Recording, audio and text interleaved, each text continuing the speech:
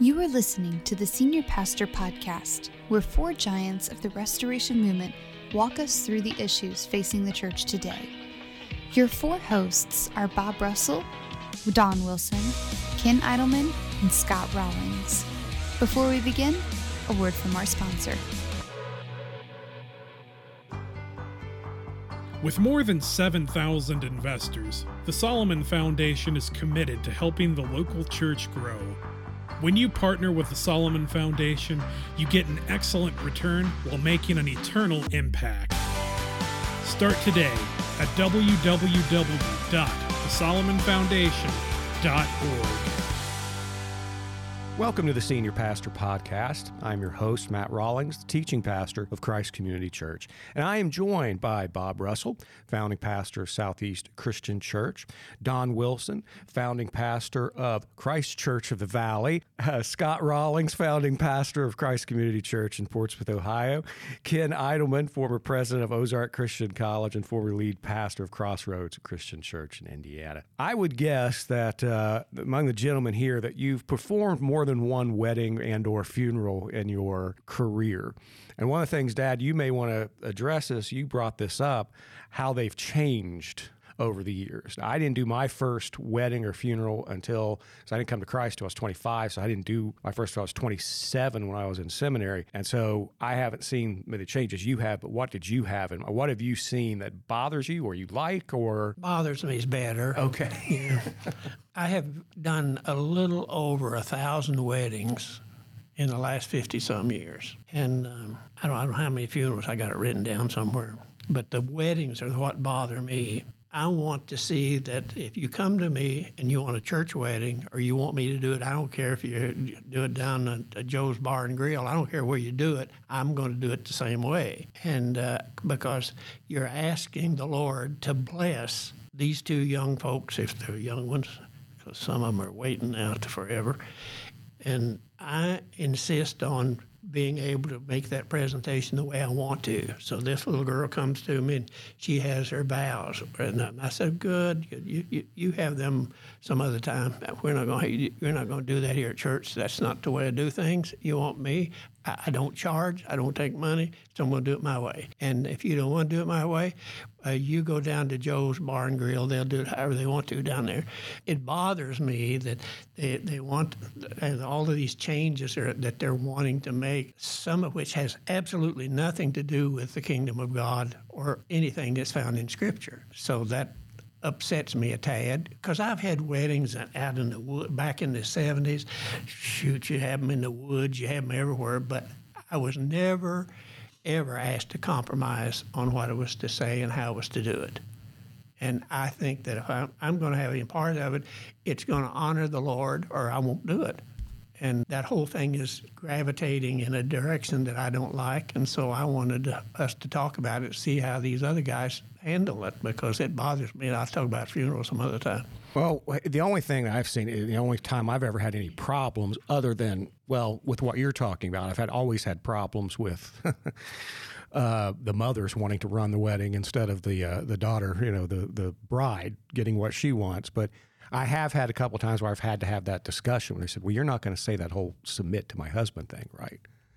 And I said, yes, I am. That's what the Bible teaches, and yes, that's what I'm going to do. And I've had some people have second thoughts about having me officiate the wedding, but I wouldn't back off that. I personally don't care if they write their own vows, but I have to see them. I have to see them. The question I would ask, do you guys marry people that are living together before they get married? Answer, yes.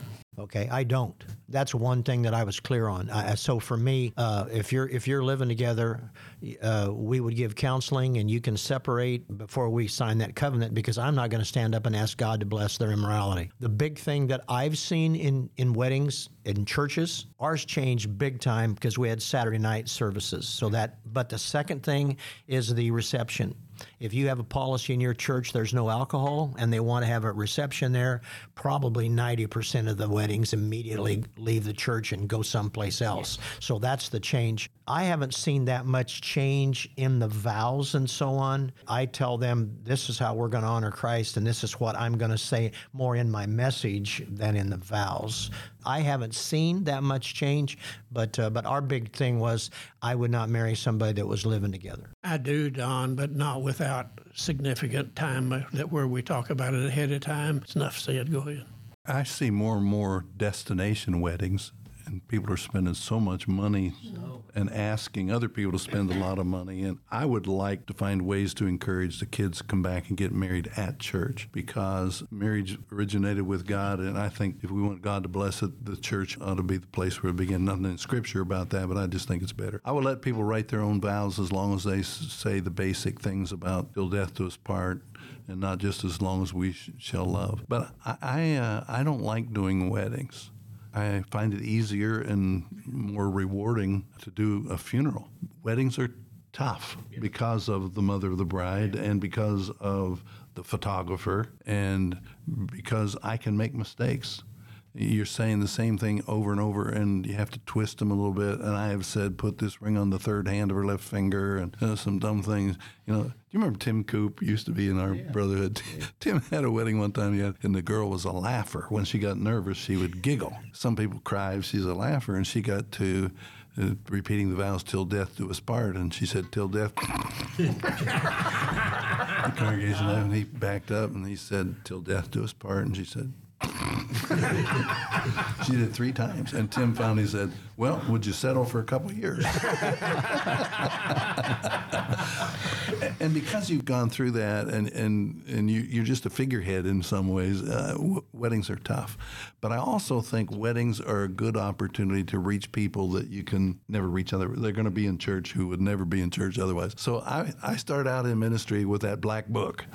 Dearly beloved, we're gathered together here in the sight of God and face this company, join together this man and woman. And I looked out as I was going through that, and I said, nobody is listening to me. So I decided if I'm going to do a wedding, it is going to be personal. It is going to incorporate some of their history and some of their likes and dislikes. I think weddings are a great opportunity to give a testimony to the people in the audience, but it takes a lot of work and it's a lot of tension, but it's not an easy thing to do. We're talking about weddings and funerals. It's interesting. What I remember is Wayne Smith when I was a young pastor, and he made the comment, I hate doing weddings, but I love funerals. And I'm a young guy starting out, and I'm thinking, you are sick, buddy, And I will be honest, the longer I have been in ministry, I enjoy funerals so much more than weddings, because I find now that it's a life and death situation, a lot of things, and you have a greater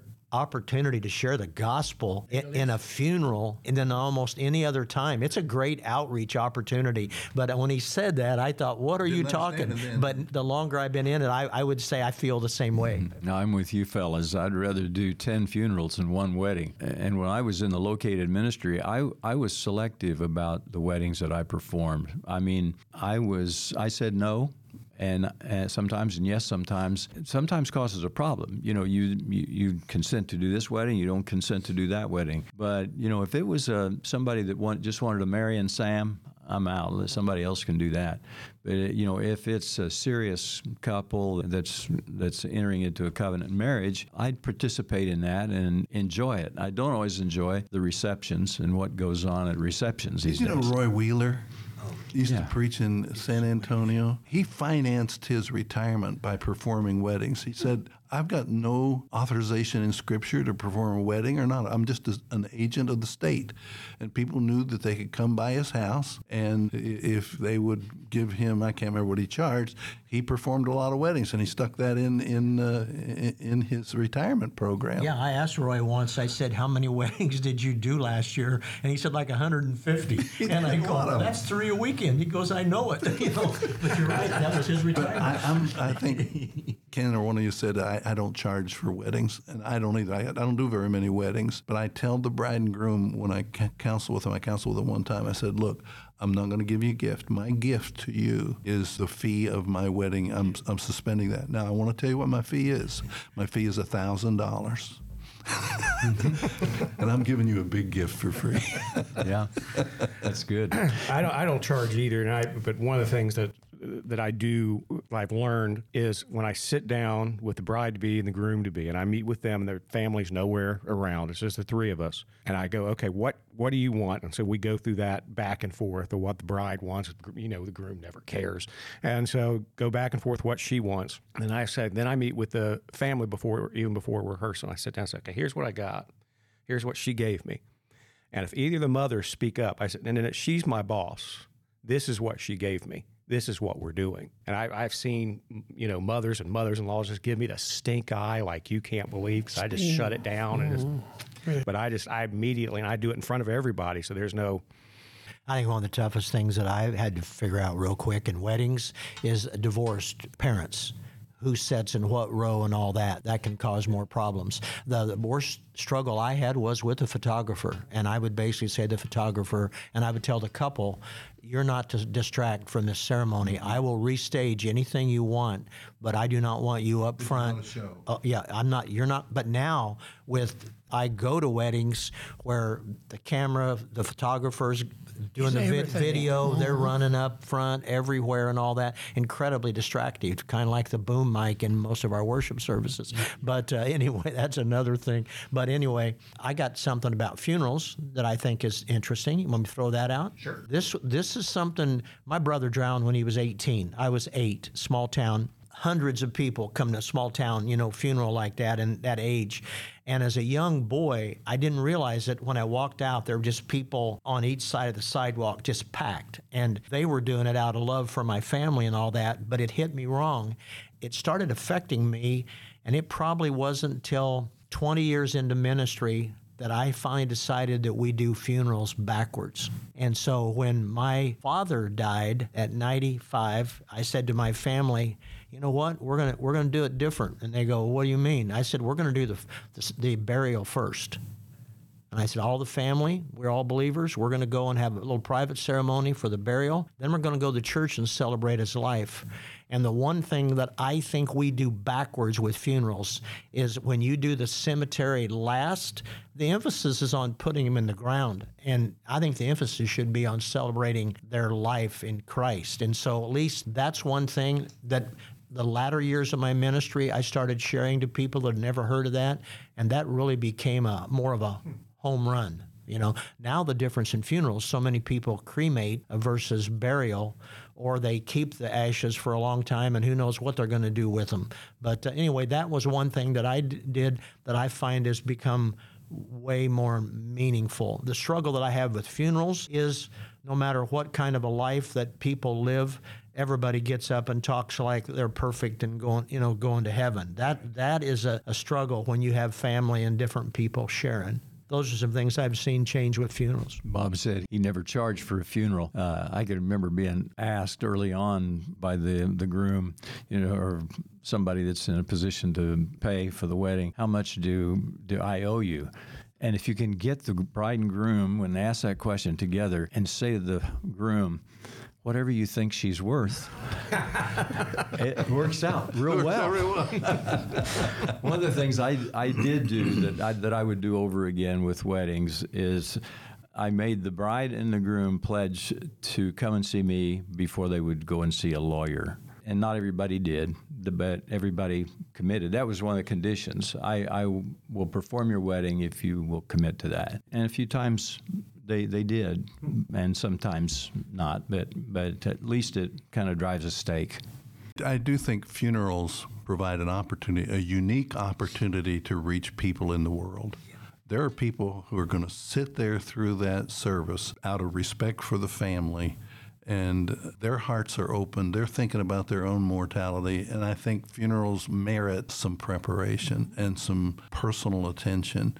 And I just don't think we ought to go through a funeral without making the gospel as clear as it can be. Keep it simple. I don't like the ones where they say, okay, we're going to have an invitation at the end of the funeral. I think that's too forced. But I think we can plant seeds and trust that the Lord is going to fertilize those seeds and produce a harvest. But I hate to see guys just reluctant to take any funerals at all, because I think they're a great opportunity not only to comfort those who are hurting, but to evangelize the lost. Go ahead, Keith. I was going to say, I keep a picture on my cell phone of a couple. I'd been here in Louisville about 3 years. I got a call one day from a young woman from Evansville, and she said, "You probably don't remember me. I was a little girl when you had my grandmother's funeral." And I sat in the front row. I love my grandmother. And you had her funeral. I remember that. And she said, "Well, I've grown up now. I'm engaged to be married. And I want the Lord to be in my life and my future. And I want to come over to Louisville, and I want you to baptize me." And so I consented, and she drove over with her fiance on a Sunday morning. They came over early, so I had a time to kind of teach with them and over at our place over here in the sanctuary. Then we came over for the late service. They had never been in a church like Southeast before. They walked in, and it was all over their face. They saw all these people and just the dynamic of the worship that morning and the message. So after the service, I told her I would baptize her after this late service. So we did that. Well, the fiance did not commit to that, but his experience in worship that morning was just gobsmacked him spiritually. And when we were in the back getting ready, he said, "I'm ready to take this step too. I want our marriage to be a God-honoring marriage."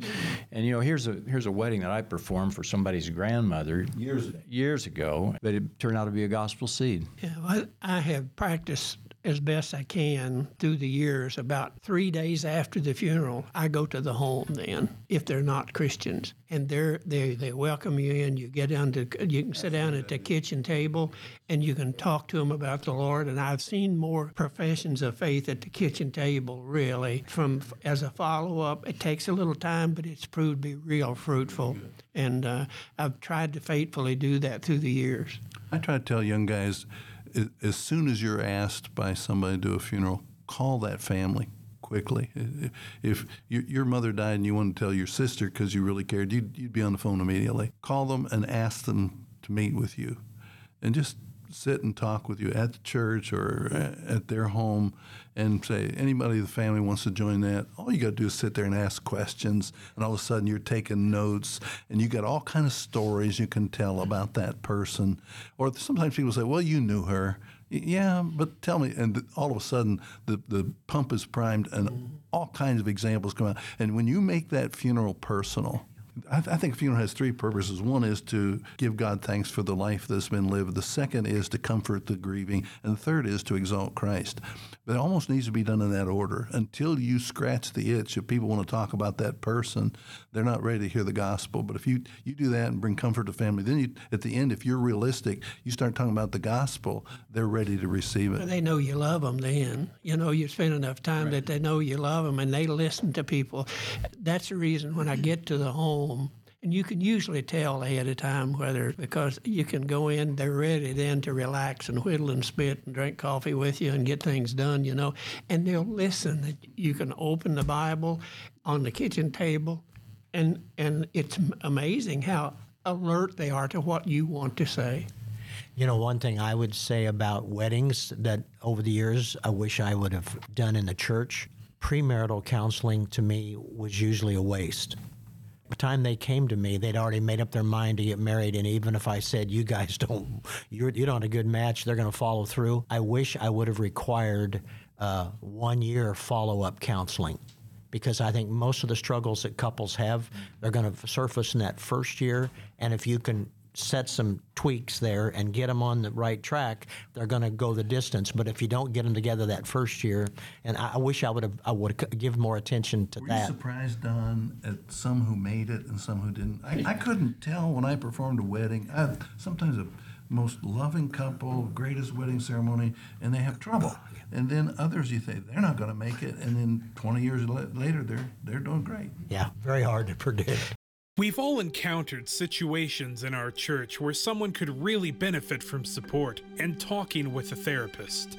Thankfully, God has provided individuals who are specifically trained to be therapists, and I am genuinely excited to share a fantastic option with you today from BetterHelp, the sponsor of today's episode. BetterHelp's mission is to make therapy more affordable and accessible, which is so crucial because finding a therapist can be quite challenging, especially when you're limited to local options. But with BetterHelp, everything becomes easier because it's an online platform. By answering a few questions, they can match you with a professional therapist in just a few days. Signing up and getting matched with a therapist is a breeze. Simply follow the link in the description, betterhelp.com/1801media. That's betterhelp.com/1801media. Not only does clicking this link support our channel, but it also gets you a 10% discount on your first month of BetterHelp. It's a win-win. You know, finding the right therapist is kind of like dating.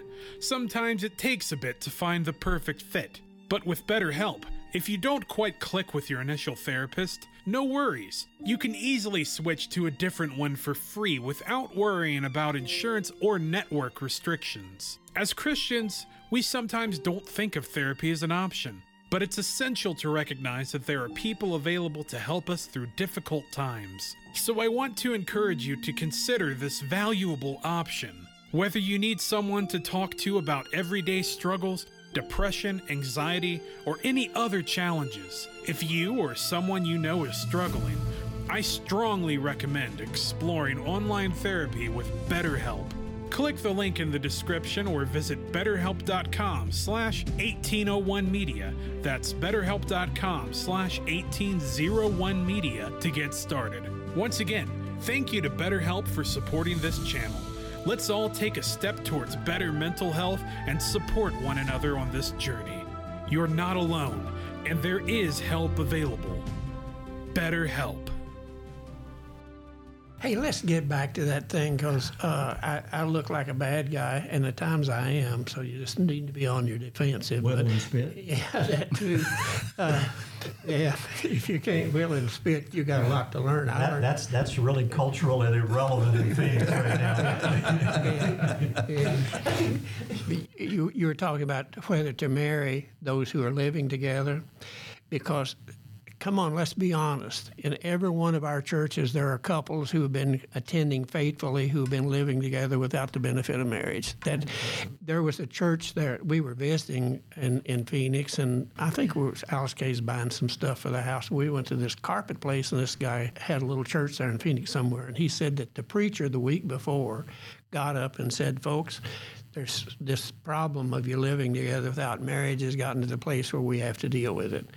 As of today, there's a thing out front here where we're willing to, if you'll do it, we'll pay for you moving into an apartment. We'll pay for your apartment, and then we can talk about other things. So you can't say you can't afford it. We'll pay for it ourselves. They didn't have one taker. Not a single one. He said they just listened real quiet and then continued to live together. If somebody comes to me and says, we have the premarital stuff, especially with the ones that are living together, and if I'm convinced that this can lead to salvation, I'll do it. Okay. I'll do that. And as I would a couple who weren't Christians that came, treat them the same way because their behavior indicates they're at the same place anyway. Yeah, when they told us it was a financial problem, we did have people in our church that would agree to let them stay in their home until they went through counseling to figure it out. But it was interesting to me when I would meet with a couple and I'd just say, are you living together? And they'd say yes. I would always, every time, turn to the guy and go, hey, do you want to honor? Why are you doing this? This is what God says. To my surprise, the unchurched guy would almost always say, I really appreciate you sharing that with me. I never thought about that. The guys that would almost always complain was the church guy. He wanted his cake and eat it too. He wanted to continue to do it. He would struggle more with you need to separate until you get married than the unchurched person. Don, to your point on counseling, I mentioned earlier that we're in this series called Generous Marriage. The church here has volunteered, been public about it, to pay 80% of your counseling fees for 6 months. 80%, 6 months. I don't know what the count is now, but it's like over 300 couples stepped up and said, we're in trouble, we need help. Mm-hmm. And the church, when it was announced that the church would pay 80% of the cost of counseling for couples, there was spontaneous applause in the service I was in. I do think that there is intensive care needed post-marriage, particularly the first year or two, just the issues that couples are getting used to as newlyweds. Oh, well, yeah, there's that as well. But yeah, I find that in my opinion, I do sit down and do premarital counseling. I'm kind of with Don.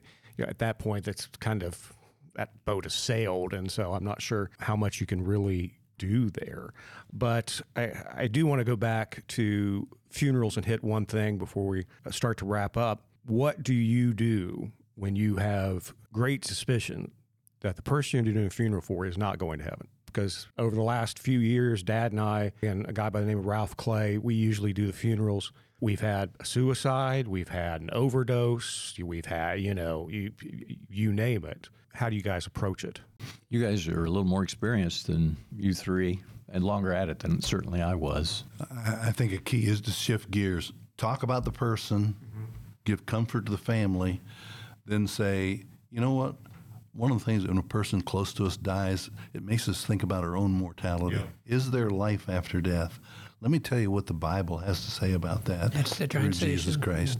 And I shift from this, and I don't say we're going to meet this person someday in heaven, because people in church have their antennas up to see whether you're going to be consistent with what you say on Sunday morning, what you say in that funeral. And there's no time to be a hypocrite. Or you can say, I'm not the judge about who goes to heaven or who goes to hell, but let me tell you about the one who is the judge and what he says we are to do so that we have this hope of life after death. And you shift gears, and the people in the church, the Christian people, sense that. The other people are thinking about themselves more than they are about whether that person's in heaven or hell. And I think you have a chance to preach the gospel. But I think it's a great question, and it's one we need to be consistent on. Universalism is so big out there today. Everybody's going to heaven. Michael Jackson, anybody and everybody that dies. If you ask the average person, it's everybody but maybe Hitler and Ted Bundy are going to heaven. Yeah, exactly. And that universalism is a doctrine that we really need to bury, and in subtle ways. It's pervasive in our churches too, Ken. It really is. Yeah. Yeah, this is the flip side. I agree with Bob. I said that really well. I was at a funeral of a young girl in our church that she'd had used drugs a lot, and just didn't make good life decisions. And my son, being the youth pastor, had that. And I'm sitting there going, okay, buddy, how are you going to handle this? I thought it was really good. He went through her life decisions, and it was like ran with the wrong crowd, drugs. He went through all that, but he said, I'm here to tell you today, she did make one great life-changing decision. 3 years ago, she did give her life to Christ. And I thought, wow, that was an interesting way he took a lot of bad decisions, and this one right decision helped make a difference.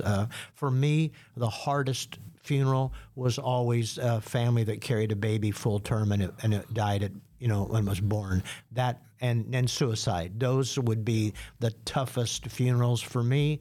And I'm not sure I said the right thing, but boy, I sure prayed for God's help on those, because those are tough ones, at least for me. My toughest funeral was a little 2-year-old boy who was beaten to death by the boyfriend who stayed home with him, was not the biological father, and the guilt on the part of the family was just, the grief was unbelievable. There was no way to minister because of the extreme grief in that situation. It was a tough one.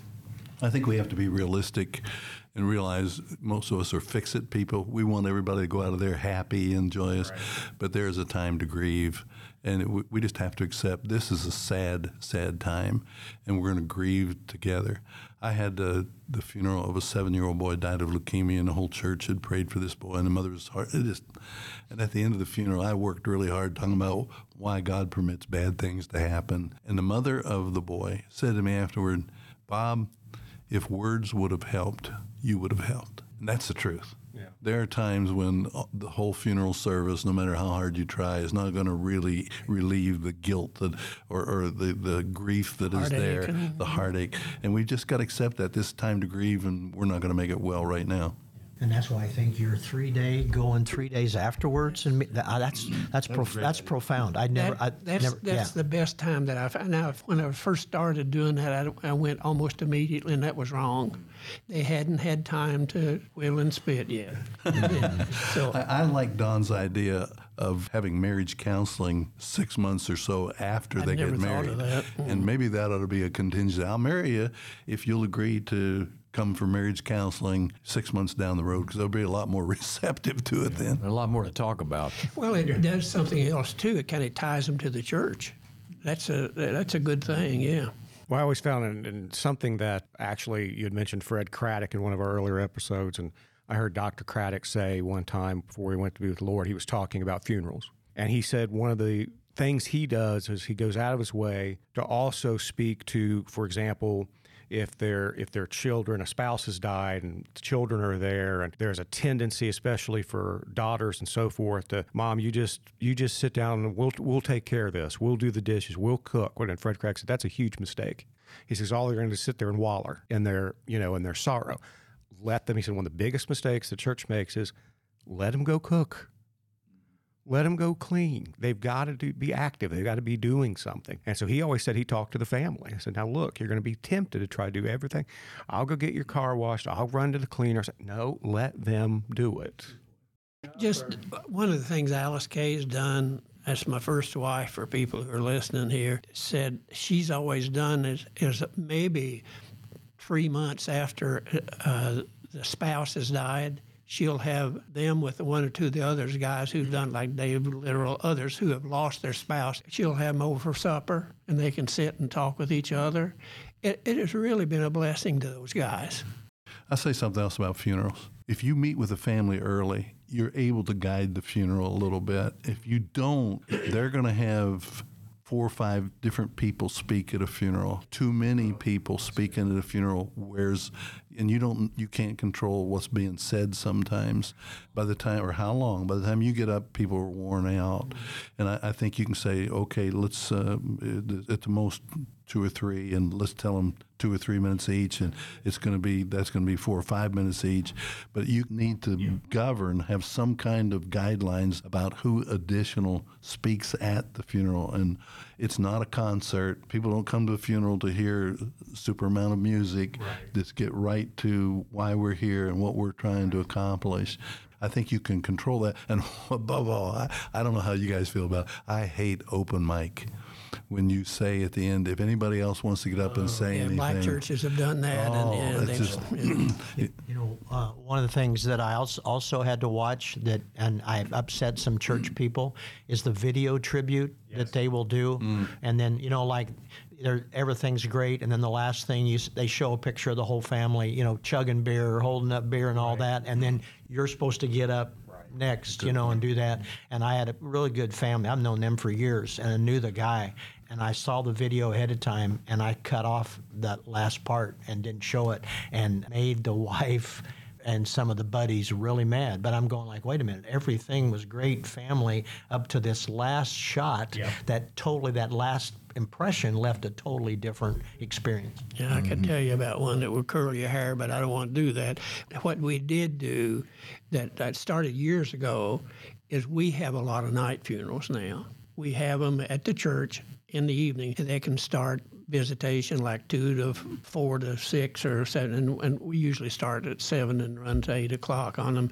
We've had as many as 1,000 people show up for the service itself. I watched the Masonic people used to come in, and do their service before the thing on the day before you had and that building would be packed. And down at the funeral home, I thought, what the heck? Lest we devalue the weddings and funerals, it is a critical time. They're big milestones in people's lives. Yes. And it maximizes your impact as a pastor. I think so. If you utilize those opportunities in a good way. It can be a really good thing that can really, really set your profile as a shepherd, as a pastoral leader. And I've found out something that in my ministry, that you have to be careful when you say somebody dies and you say it's my day off.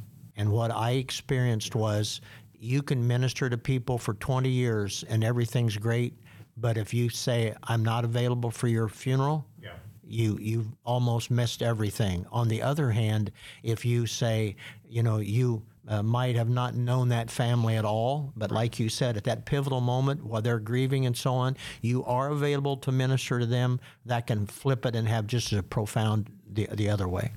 It amazed me how much it meant to people, even though our church got large, if I would just stop at a funeral home.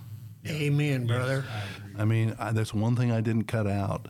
Mother died, dad died. I would spend my afternoons sometimes going to 2-3 different funeral homes. And people act like they don't know you're there, but the word gets out.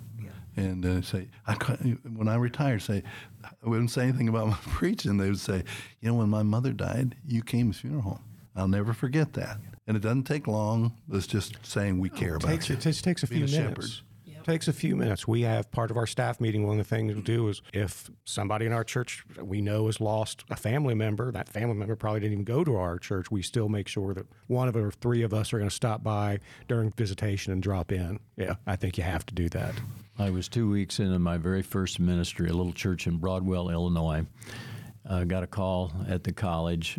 I answered the phone, didn't recognize the voice on the other end as a human voice. I was 2 weeks into that ministry as a 21-year-old, and the chairman of the elders had taken his 2-year-old son out on the tractor with him in the field, dropped him under the wheel, and run over him. And I wanted to get in my car and pick up Kayleen and drive to California and not look back.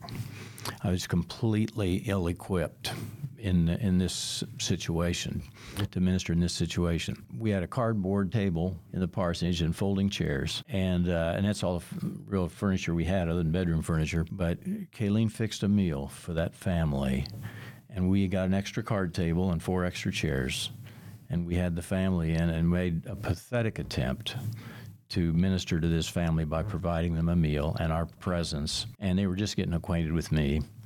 But it's amazing how in our weakness, God manifests his strength and what he can do with our heart efforts, even though they may be pathetic when it comes to ministering to grieving people.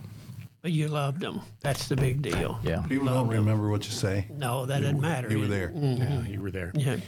Well, folks, we're going to wrap up, but I think the takeaway of this is take these things seriously, spend some time in prayerful preparation, and make sure you're being as biblical as you possibly can. And I think to your closing point, we're never going to do it perfectly, and especially in those tragic situations. It's just horrendous, and every pastor listening out there, is going to encounter it at some time. So thanks for listening. I want to thank Bob Russell, Don Wilson, Scott Rawlings, and Ken Alderman. Hope you'll tune in next time. Remember, if you want wisdom, you go to those who have been there and done that. Take care. This has been the Senior Pastor Podcast, a production of 1801 Media Incorporated. Be sure to subscribe wherever you listen to podcasts so you never miss an episode.